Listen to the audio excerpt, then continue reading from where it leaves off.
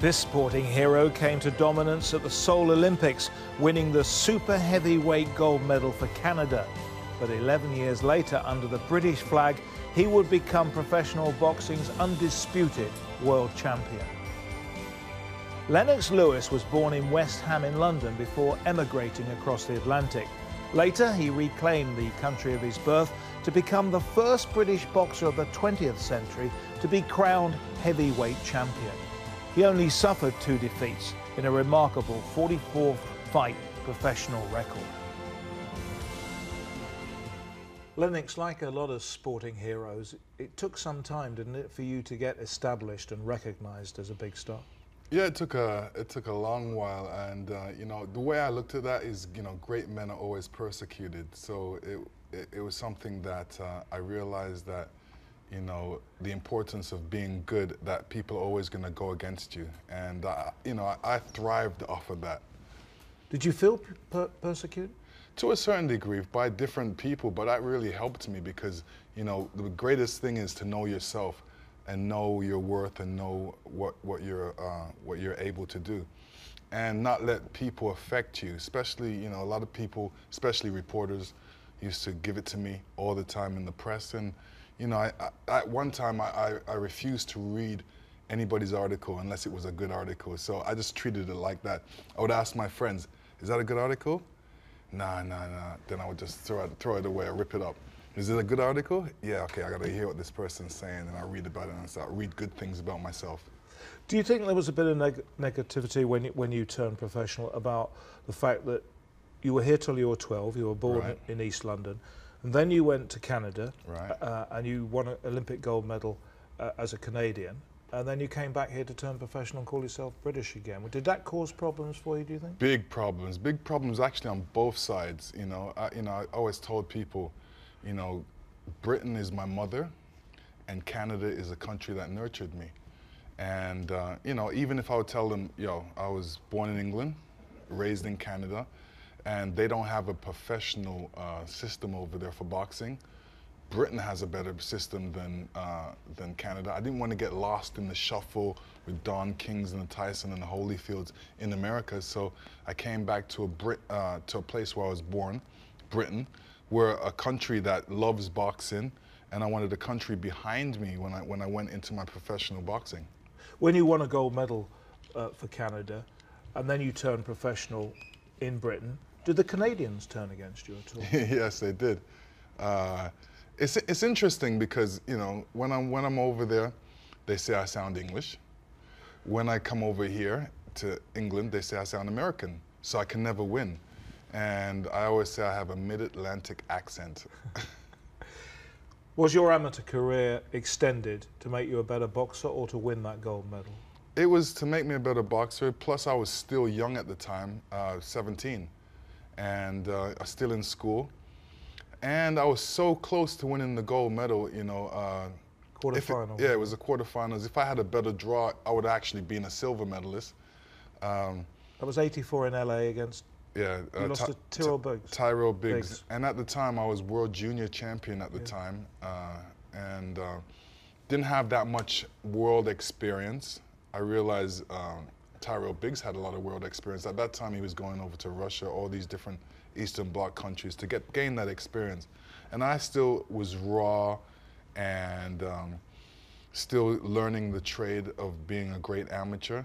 And I was actually put in with him, and I realized that, you know, what it was just the fact that he had more competition than I did and knew what to do at that point. But I was definitely stronger than him, but just raw talent. But if we throw forward to Seoul in '88, you do win a gold medal and you knock out Riddick Bowe.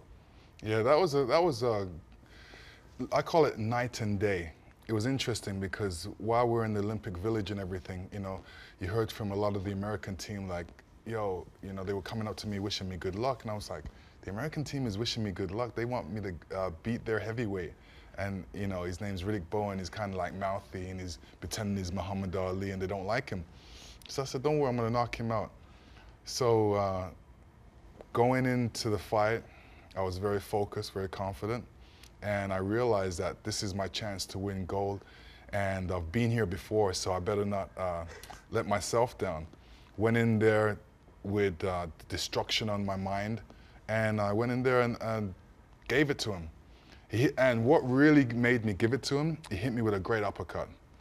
And I went back after the first round and I said, the guy bloodied my nose, and that even got me more steamed.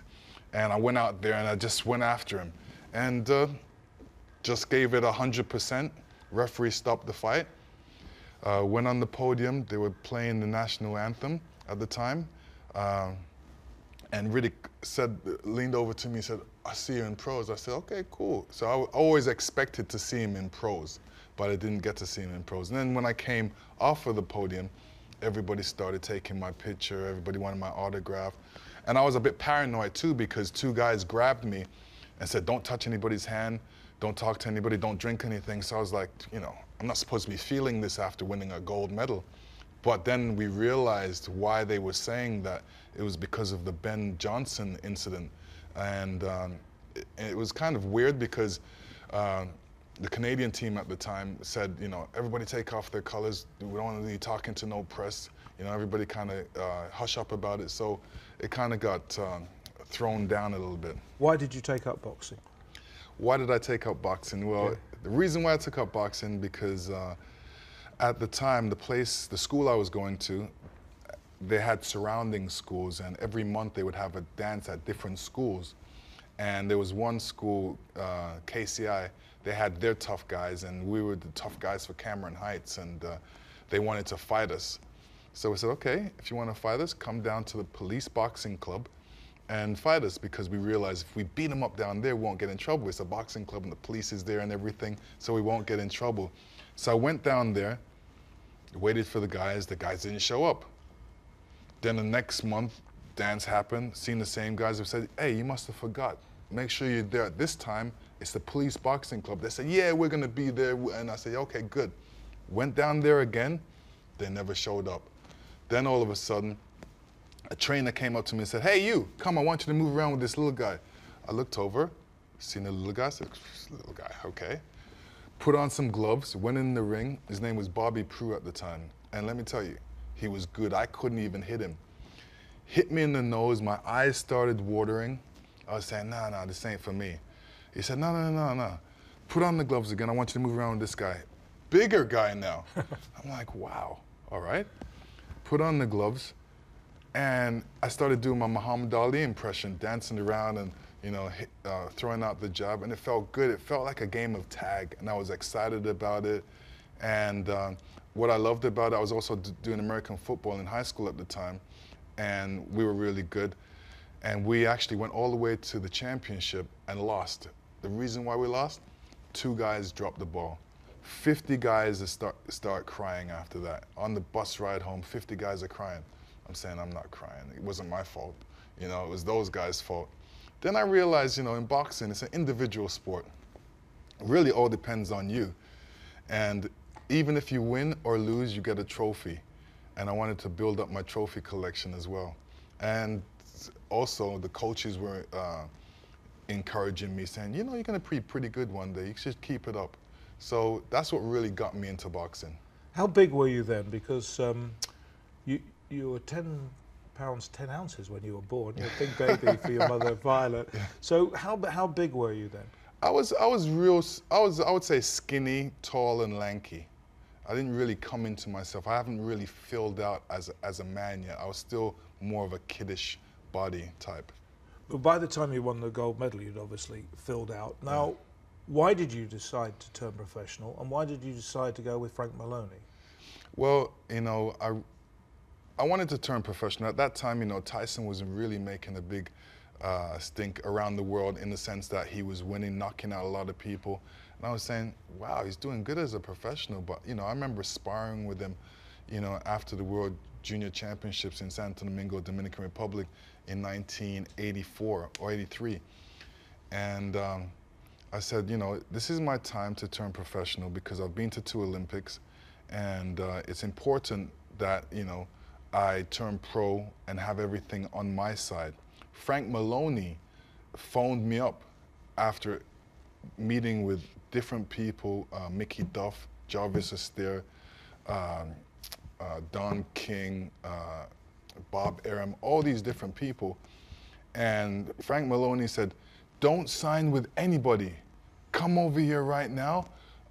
You know, anything you want, you can have. I was like, you mean I can write my own contract? He said, yes. I said, this is great. You know, always wanted to have my own way. And what was concerning, especially for my mother, was that I would get involved with some bad people or people would take advantage of me. But being able to write your own contract is great. So what I did, I came over. I said, I need this, I need that, I need that. They said, okay. And I said, this is great. Plus the fact that I wanted a country behind me, especially the country where I was born in, which loved boxing and, you know, were behind boxing and behind me trying to become heavyweight champion of the world. The entry of Roger Levitt, who became the disgraced financier and now lives in the States, had to do community service but was involved in a lot of allegations, as you know. How did he get involved, and did he rip you off in any shape or form, or was he absolutely fair with you? No, he was very fair with me. See, I'm the commodity. I wasn't aware of what he was doing in his business practices, but all I knew is that he wanted the biggest and the best sporting heroes on his team, and having the best amateur boxer at the time was very important for him. So, and I was the best at that time. I was Olympic champion, and you know, didn't see the dark side of him, but I only seen the good side. And I remember one time going to his office and telling him if I could get a car, a BMW or something. He goes, "What? Nah, man, you need a Mercedes, and make sure you get some of these good wheels behind it." I was like, wow, I like this guy, you know? So I only knew the good side from him. So the early days of being a professional, did you know you were going to be world champion in your own mind then?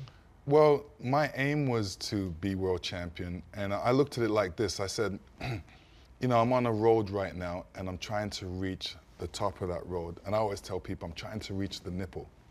And along that road, there's going to be potholes, there's going to be curves, and there's going to be things to try and stop me. But I got to keep going until I reach the top.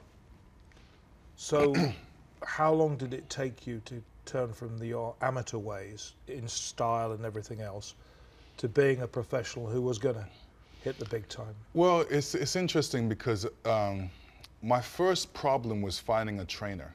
And I needed a trainer that would teach me the professional style, because I was the amateur champion. I had that amateur style, the jumping around style. And the first trainer was John Davenport. And he always said to me, oh, you're jumping around too much. You got to stay in the pocket. You got to slide. You got to slide. And you got to stay in the pocket and punch it out. And I was trying that for a while. It wasn't really my style, but it really helped me to realize to stay in the pocket and know how to keep my balance. And every time I started to jump around, he used to stop the sparring and say, stop jumping around, stop jumping around. This is what you need to do. So I was with him for a while. He did teach me a lot, and he was just one of my teachers on the way of being great. And then there was Pepe Carrera. I said I wanted to box like Sugar Ray Leonard. You know, I love Sugar Ray Leonard. I love how he boxes, so I'm going to go get his trainer. So I got his trainer, and what I realized with his trainer is, you know, he's a good trainer, but he was more of a cheerleader. He would just say, throw that punch, throw that right hand. And I would throw that right hand, and then I would knock the guy and say, I told you it was there, I told you. I was like, yeah, I didn't see it. But he wasn't really teaching me the technical part of what I needed to learn. And it wasn't until I lost to Oliver McCall and Emmanuel Stewart was in Oliver McCall's corner, and I said, well, you know, I still need a trainer. And Emmanuel Stewart said, well, I'm available after this fight. I said, you're available after this fight? He said, yeah, you know, this Oliver McCall, he's a madman. You know, I can't train this guy. So at that time, he came over to my side and started, you know, teaching me and showing me certain things that I needed to know. And I realized the difference between a coach and a trainer. all the rest of the trainers I had, or coaches I had, were coaches. Emmanuel Stewart is a trainer, and he taught me the technical side of boxing, which was important for me. Talk about some of those things, because they did make you a world champion in your own right eventually. One of them was, of course, your stance. Yes. And balance. Balance, and the jab. Well, the jab was your huge weapon. Yeah. So what did Emmanuel do to change the jab to make it more effective? Well, what he did was show me how to get more power behind the jab, show me how to throw it in a great way so it would be very useful for me.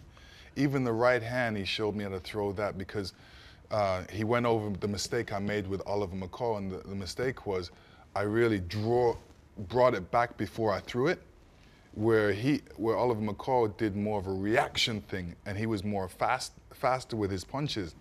But Emmanuel showed me to throw it right from my chin without no indication whatsoever. So that really helped me. I learned a lot from Emmanuel. Would you say that Emmanuel Stewart's joining you was probably the key factor in why you became such a great champion? Oh, absolutely. He helped in the tutelage of Lennox Lewis. I think what helped is we both understood each other as well. What he said, I was able to translate into the ring and into my boxing. I always say I was prepared for everything. You know, anything he came at me with, I was prepared for. Crying, I wasn't prepared for that. You come across as a very laid-back guy. Did you need to be shouted at or pushed? Sometimes, I'm laid back to a point where, even Manny was trying to think of different ways to motivate me. Sometimes he would shout at me. It's like, you can shout at me. My mother used to shout at me, so I'm used to that. Let's take you back to going for the world title. You beat Razor Ruddock in 2 rounds to become the official challenger for the WBC title, which is recognised, isn't it, as the best belt at WBC. Yes. And then the champion's Riddick Bowe, and he drops the belt in a trash can and says, "I'm not going to fight Lewis." Yeah. You get awarded the WBC title. That wasn't the way you wanted to win it, was it? No, it wasn't the way, but I realized that Riddick Bowe was running for me. That's why I called him Chicken Bowe. And I'm thinking, I remembered what you said when I won the gold medal, that we would meet in professionals. Now you have the opportunity to fight me and you throw the belt away. So obviously you're scared. And you know what?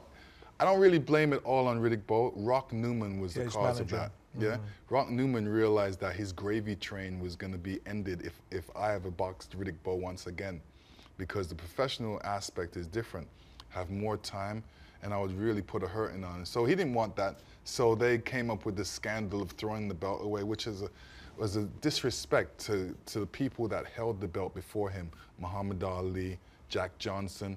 So that belt was a important belt in all of boxing. So when he did that, he really disgraced himself. How did you feel, Lennox, and it wasn't your fault, obviously, how did you feel about being made world champion without actually having to fight, though? Every champion always wants to win the belt in the ring. They never wanted it to be awarded to them. So I didn't feel too good about it, but, it's just a situation that I ended up in. And you made several successful defences, and then you had this McCall fight. Do you think, because he was such an outsider, do you think, looking back, you took that fight too lightly, or did you just make one big mistake? It's a situation where you make one big mistake, and the mistake was leaving yourself open and getting caught with a shot. I kind of blame the referee as well. I'm thinking, I'm the champion. I get knocked down in the 2nd round. It's not like I've been through 10 rounds of hard boxing. I got knocked down. I got up off my feet. They should have counted, but he counted me out. And at the end of the day, it's better to live and fight another day.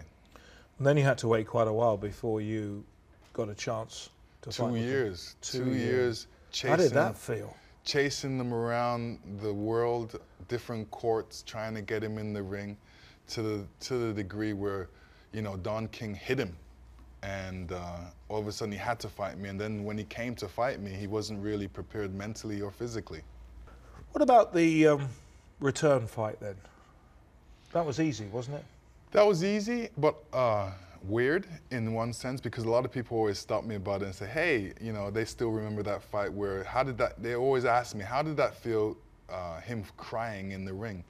I always say I was prepared for everything. You know, anything he came at me with, I was prepared for. Crying, I wasn't prepared for that. And I still remember Manny in the corner, Emmanuel Stewart in the corner saying to me, he's saying, well, what are you doing? I said, the man's crying. This was in the 5th round, yeah, wasn't it? You know, man's crying. What do you want me to do? He said, well, if he doesn't want to fight, you make him fight. Go out there and beat him up. So then I went out there with more of an effort to hit him and beat him up. And then, you know, Mills Lane, my favorite ref, stopped the fight and said, you know, he wasn't able mentally to finish it. Well, you've become a hero here, and certainly a real sporting hero, but so was Frank Bruno in a different way. And you go on to fight Big Frank, first time that an all-British WBC heavyweight title fight. What did you make of Frank Bruno? Excuse me. Frank Bruno was, I would say he was the old and I was the new. And he was revered and loved by everybody in Britain at the time. And they really were backing him, really behind him, and felt that, you know, he was their man. And I was saying, you know, he was their man. I am their man. And I'm the new. And I didn't think he had the talent to box with me, in the sense that I felt that I was better than him. And it was one of those times where all of a sudden we had to get together and prove who was supposed to go ahead and win the world championship and show the world who was the best boxer in the world. Because Frank, when he got caught, used to sort of looked as if he froze a bit. This fight in Cardiff, did you really believe, I'm definitely going to win this if I'm careful? Yes, I did. I felt that, you know, I had a better jab than him. I had a better right hand than him. And he actually shocked me in that fight, because it was a situation where either I wasn't warmed up enough or he came out very warm. But seeing him on the TV, you know, I'm looking at him and saying, I can beat this guy. You know, he doesn't have a good jab. He's not fast. But being in the ring with him is a lot different. He came out and he was beating me to the jab. He was hitting me to the jab. I was like, you know, that surprised me. This guy was better than I thought. And then as I warmed into the fight, I got a little better. And I came out, he hit me with a jab, and I just got mad. And it's like I came out with a left hook and I hit him. And when I hit him with a left hook, he kind of did a funny wobble. He wibbled. And then that's when I really had that killer instinct and went in there and I started throwing punches. And, you know, afterwards I looked at the fight and I hit him with 15 unanswered punches. And I realized that he's got great balance when he's hurt, because he wasn't falling down, but he was taking the shots. So you then start having skirmishes with Don King. You had a lot of legal suits with him, and you won most of them, didn't you? Yeah. Won all of them? No, every one. Every one. Every one of the legal suits. One of them was a £4 million settlement. This was over Tyson. Yes. Why wouldn't Tyson fight you? Well, Tyson... He did eventually, but yeah, on this particular occasion. Tyson, as I realized, he never liked boxing big guys. You know, he had a fear against boxing big guys. And he felt that Evander Holyfield would be a lot easier than I was. And he was definitely wrong about that. You know, he boxed Evander Holyfield and lost, and ended up having, you know, a bite earring situation. And now I'm thinking, oh, there goes our fight, you know? So he showed that he didn't really want to fight me, but he was almost forced to fight me, because, you know, everybody wanted to see that fight between Tyson and Lennox Lewis. You know, every time I got my hair cut, that was always going to be the argument. Tyson's going to win. Tyson's better because this reason. Lennox is better because this reason. I'm thinking, I don't want to retire without facing this guy. So in history, all of a sudden, that was the fight that never happened, and, you know, nobody would know who would have won. So it was important for me to know who was going to win. I mean, if you look nowadays, this is a situation between Floyd Mayweather and Pacquiao. They're never going to have the fight, and there's always that argument that's going to live forever. You know, who would have won? I had to answer that question before I retired. And you did, yes. Because you beat Tyson. You knocked him out or stopped him in 8 rounds. But what a strange man you must have found Tyson, because he bit you on the leg in the press conference. Yeah, he bit me on the leg. Like I said, you know, after the World Junior Championships in Santo Domingo, Dominican Republic in 1983, you know, the American team was saying, yeah, you know, the reason why I won was because Tyson wasn't there and his trainer, Customato, wouldn't allow him to take a plane, and they don't like taking planes. I'm saying, okay. Me and my trainer, Arnie Beam, took a car and we drove up to the Catskills and said, who is Tyson? Where is he? We want to spar with him. And Tyson was very nice to me, and he showed me his room. He had a sheet cloth in his room and a projector, and he showed me some old fights I've never seen in my life, and it was very interesting being up there. And even the first time sparring with him, it was, you know, we stepped in. I'm thinking, okay, we're going to work together, and you know, we're basically the same. But he came rushing across the ring, and he was trying to, you know, almost kill me. You know, threw some serious punches at me, and I was like doing obviously my Muhammad Ali situation again, where I was moving around the ring, moving and throwing the jab and keeping him away from me and using up the ring. And that was the first time that me and him even sparred. What sort of state was Tyson in as a boxer when you beat him? I would say he wasn't 100% because of the fact of you know, he hasn't improved any. My main focus was looking at the Buster Douglas fight. I watched the Buster Douglas fight, and then I looked at the fight and I realized he hasn't gotten better, he's gotten worse. And even the fact that he's being incarcerated, you know, he hasn't had that time to improve. He hasn't boxed anybody to improve. So I wouldn't say he was 100%. The Holyfield fight, Evander Holyfield twice against Lennox Lewis, would you say they were the most famous fights? I would say they're pretty famous because a lot of people, especially in America, always, you know, say, they call me Holyfield. I'm like, why do people call me Holyfield all the time? I think because of the fact that they've seen me and Holyfield box a couple of times, and they compare me to him, or I don't know what it is, but you're asking if they were famous fights? Pretty famous. Famous in the sense, if you ask Evander Holyfield who won the first one, he said, well, he did because that's what the judges say. And I'm saying, come on, admit it. You know I beat you. You weren't, when you left the ring, you were in pain. I passed you on the wall throwing up. So you knew I beat you at that time.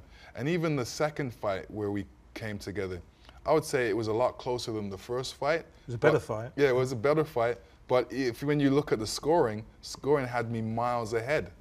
Well, I was at ringside for both of them, actually. In the first fight, you threw 348 punches.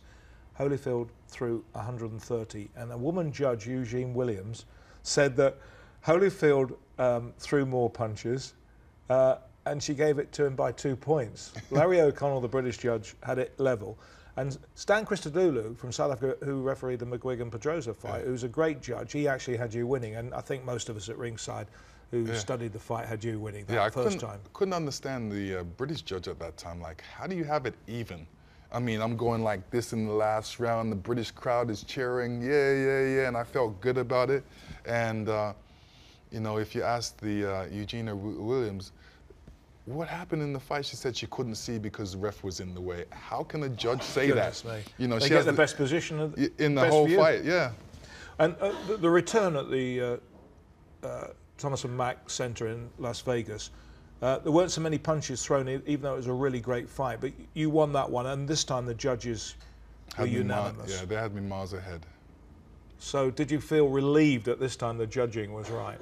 Well, the interesting thing about it is, it's like fighting another fight, the same fight again. It's like I won the first fight, and you know, the second fight, I was really kind of going through the motions because I knew what it took to beat Evander Holyfield and what it would take. And basically, you know, I'm a better boxer, just use the attributes that I have. When people say, oh, you were losing the fight on points, I'm thinking, I wasn't fighting the fight to win points. I was trying to knock him out. Well, you became undisputed world champion. What was your lifestyle like now? Was it changing? Was life changing for you? I mean, you're now in the multi-million-dollar bracket. Life changing for you? Yeah, to a certain degree. You know, didn't change too much. You know, money didn't really affect me like that.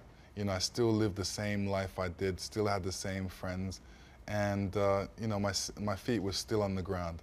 Materialistically, did you enjoy things? To a certain degree. Everybody likes to drive a good car, yeah, and you know, like great clothes, but I never really went over the top. It's not like I had a whole bunch of diamonds and things like that. So you know, my mother taught me to save money, so that's what I did. The second fight, the only other fight you lost in your professional career, was against Harim Rockman.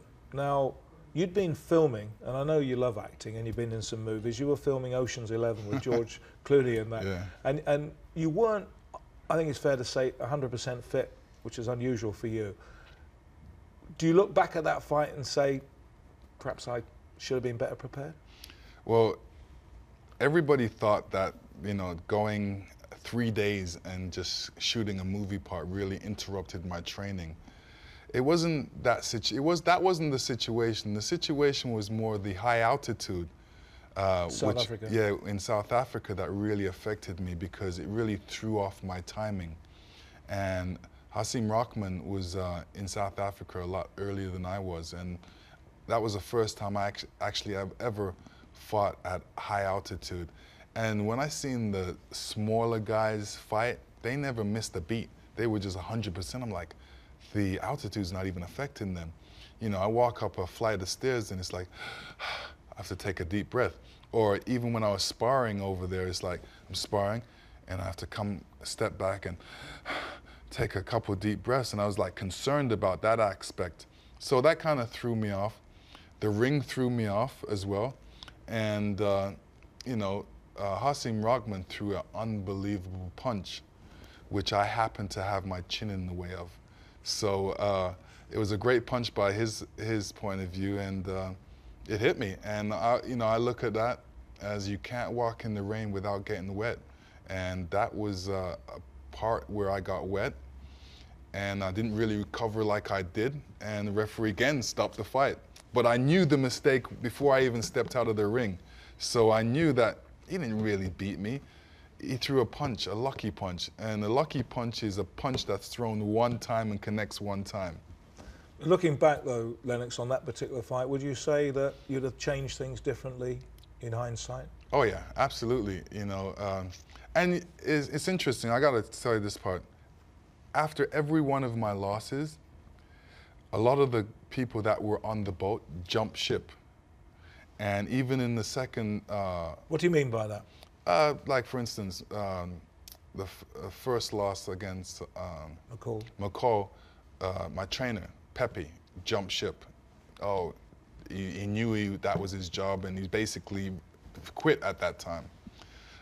The second fight where I lost, you know, it was basically my manager, Frank Maloney, jumped ship. And then all of a sudden started saying, oh, well, you know, doesn't know if I'm going to go back into boxing. He was doing interviews before I did interviews, saying that, oh, he doesn't know what I'm going to do now and everything. So, you know, with every loss, somebody's going to jump a ship. So, you know, that's telling other boxers out there, be careful. You know, make sure that people are with you 100%. So you became self-managed then? Yes. And you're much wiser. You've been winning lawsuits. You've seen boxing inside out. You felt more comfortable, presumably, and felt a lot happier about commanding your own future. Yeah, very important to command your own future. And, you know, you have to learn a little bit. You have to go through the ups and downs before you wake up and realize there's certain ways you should do things to really help yourself, and it's going to be for your credit.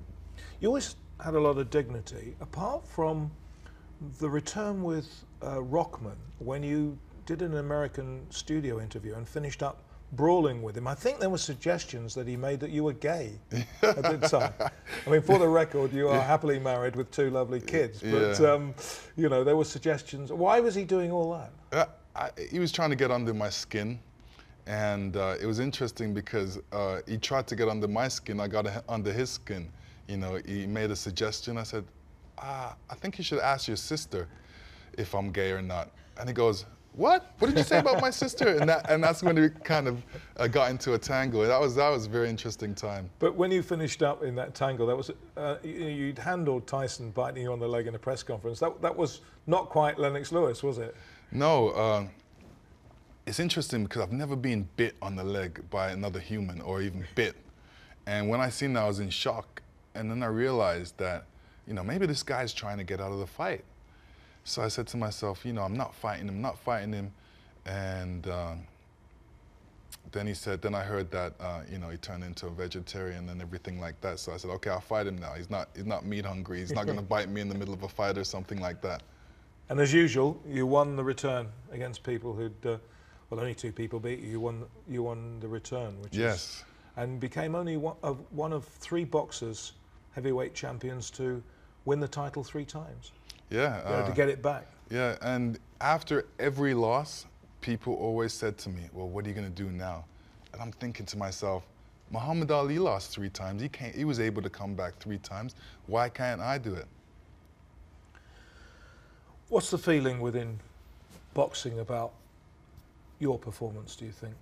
Your status as world champion? I think, you know, and I said it when I retired, you know, people won't realize it. It'll take time, and it's like fine wine. You know, my status is going to get better with time. When you fought your last fight against Vitaly Klitschko, he was actually leading on points after 5 rounds, and he had a terrible cut. How did you react to that win? Did you think at one point you were going to lose at last? No, I mean, it's interesting because I wasn't really when you know, in a fight, you know, you go into a fight and mentally you know what you're going to do ahead of time. For that particular fight, I felt that, you know, this is going to be my last fight, and I wanted to finish it with style. He was basically going to be the icing on my cake, and I said that I wanted one Klitschko for lunch and the other one for brunch. And, you know, boxing tall Vitaly was very awkward for me, and I wasn't really prepared to box him at that time. This is a year after fighting Tyson. And, you know, Tyson's a lot shorter than him and weighs a lot less. So all of a sudden, you know, HBO was saying, yeah, take this date, it's open, please take the date, you can beat him easy and then you can go and retire. But I realized that this man was preparing for me for a whole year. While I was resting, he was still training and preparing for me. And I was supposed to box Kurt Johnson at the beginning of the year, and then I said I would box him at the end of the year, kind of warm into the fact that I was resting. And I took him a bit early and took him a 10 days notice. Had about 4 rounds of sparring with a 6'8" guy. So I was really adjusting in the fight while I was fighting Vitaly. And, you know, I always say, when people say, oh, you were losing the fight on points, I'm thinking, I wasn't fighting the fight to win points. I was trying to knock him out. And in boxing, you have to, if you're going to be great in boxing, there's a couple things you have to know. You have to be good on the inside. You have to box well on the outside. You have to have a great chin. You have to have good endurance. And you can't cut. Your skin can't cut, because what happens is your skin gets cut, you start bleeding, and then all of a sudden you lose confidence, the blood gets in your eye. With Vitaly's case, he had 5 cuts around his eye. And, you know, although I wanted to knock him out in the fight, I didn't want to blind him. I didn't want that to be my legacy, blinding, you know, the next great boxer. So in essence, I think the referee did a good job with stopping the fight. Al Galvin was your cuts man, very good cuts man, Yes. but I can't see any marks. I don't think you suffered from cuts, did you? Only one time Evander Holyfield headbutted me. Right. And, you know, and I'm like, the 2 cuts I got was from headbutts, and it was Evander Holyfield. And I said, boy, and people always ask me, do you feel bad about that? I said, well, not really. I don't mind getting a cut, and, you know, the reward was millions of dollars after that, so it was good.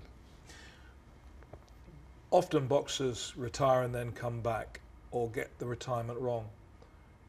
Did you make up your mind before the Klitschko fight that you would retire, or was it afterwards? No, it was actually before the fight, and you know, it's interesting because people say, well, why didn't you come back and fight Klitschko? I'm thinking, this guy never said that he wanted to eat my children.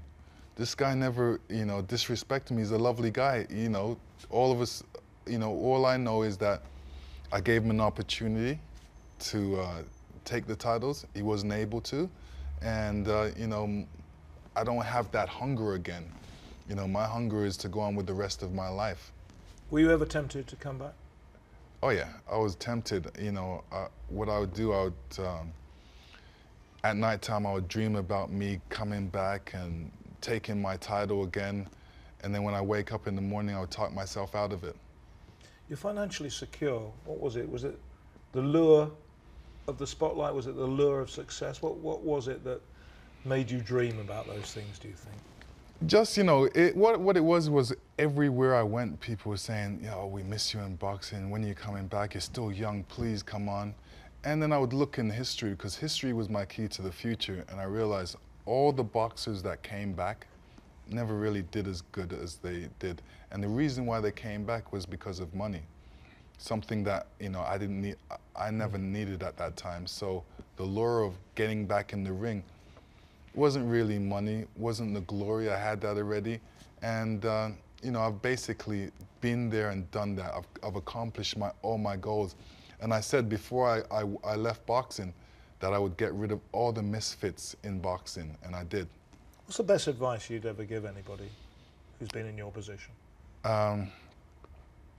That believe in yourself, don't listen to anybody else, don't read bad press, and realize the sacrifices involved and that it's lonely at the top.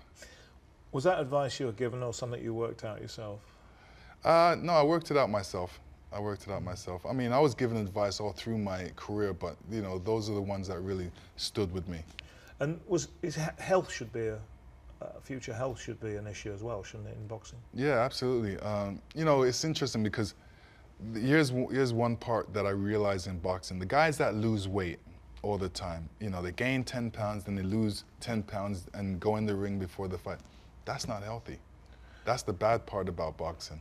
So what do you miss, Lennox, after such a fantastic career? What do you miss about not being in the ring? What do I miss? Nothing. I'm kind of glad nobody wants to take my head off all the time. You know, every time I beat somebody and I come back and I sit on my throne, 3 guys are calling out my name saying they can beat me, and I get off my throne again and come and beat them and come back and sit down. There's always guys out there to beat you. So I'm kind of glad in one sense that I've retired. Now that's left up to somebody else. Whoever has the title right now, that's what they're dealing with. If you had one moment to put above all others in your career, what would it be? What would it be, one moment? Well, since we're in the Olympic aspect of the era, I would say my Olympic gold medal was very important for me, and it was, you could say, the gold ticket into the professionals, and it's something that I would always remember because, like I said, my hero before me was Muhammad Ali, and he won the Olympics, and now I won the Olympics, and now it's time for maybe my son or my daughters to win the Olympics at some sport. Muhammad Ali, your sporting hero. What was so fantastic about him for you? For me was the fact that, you know, not only was he a tremendous athlete, he was able to transcend everything he said and do it in the ring. He was able to stand up for his beliefs. He was able to and believe in himself so much that, you know, all the naysayers out there, he didn't affect him. So I love that about Muhammad Ali. Well, the young lad from East London who went to Canada has certainly made a mark in sport, and it must have been an amazing journey for you as well, Lennox. It was, and I have to thank God and everybody that helped me along the way. Well, you're certainly a sporting hero, and thanks for sharing those memories with us. Thank you.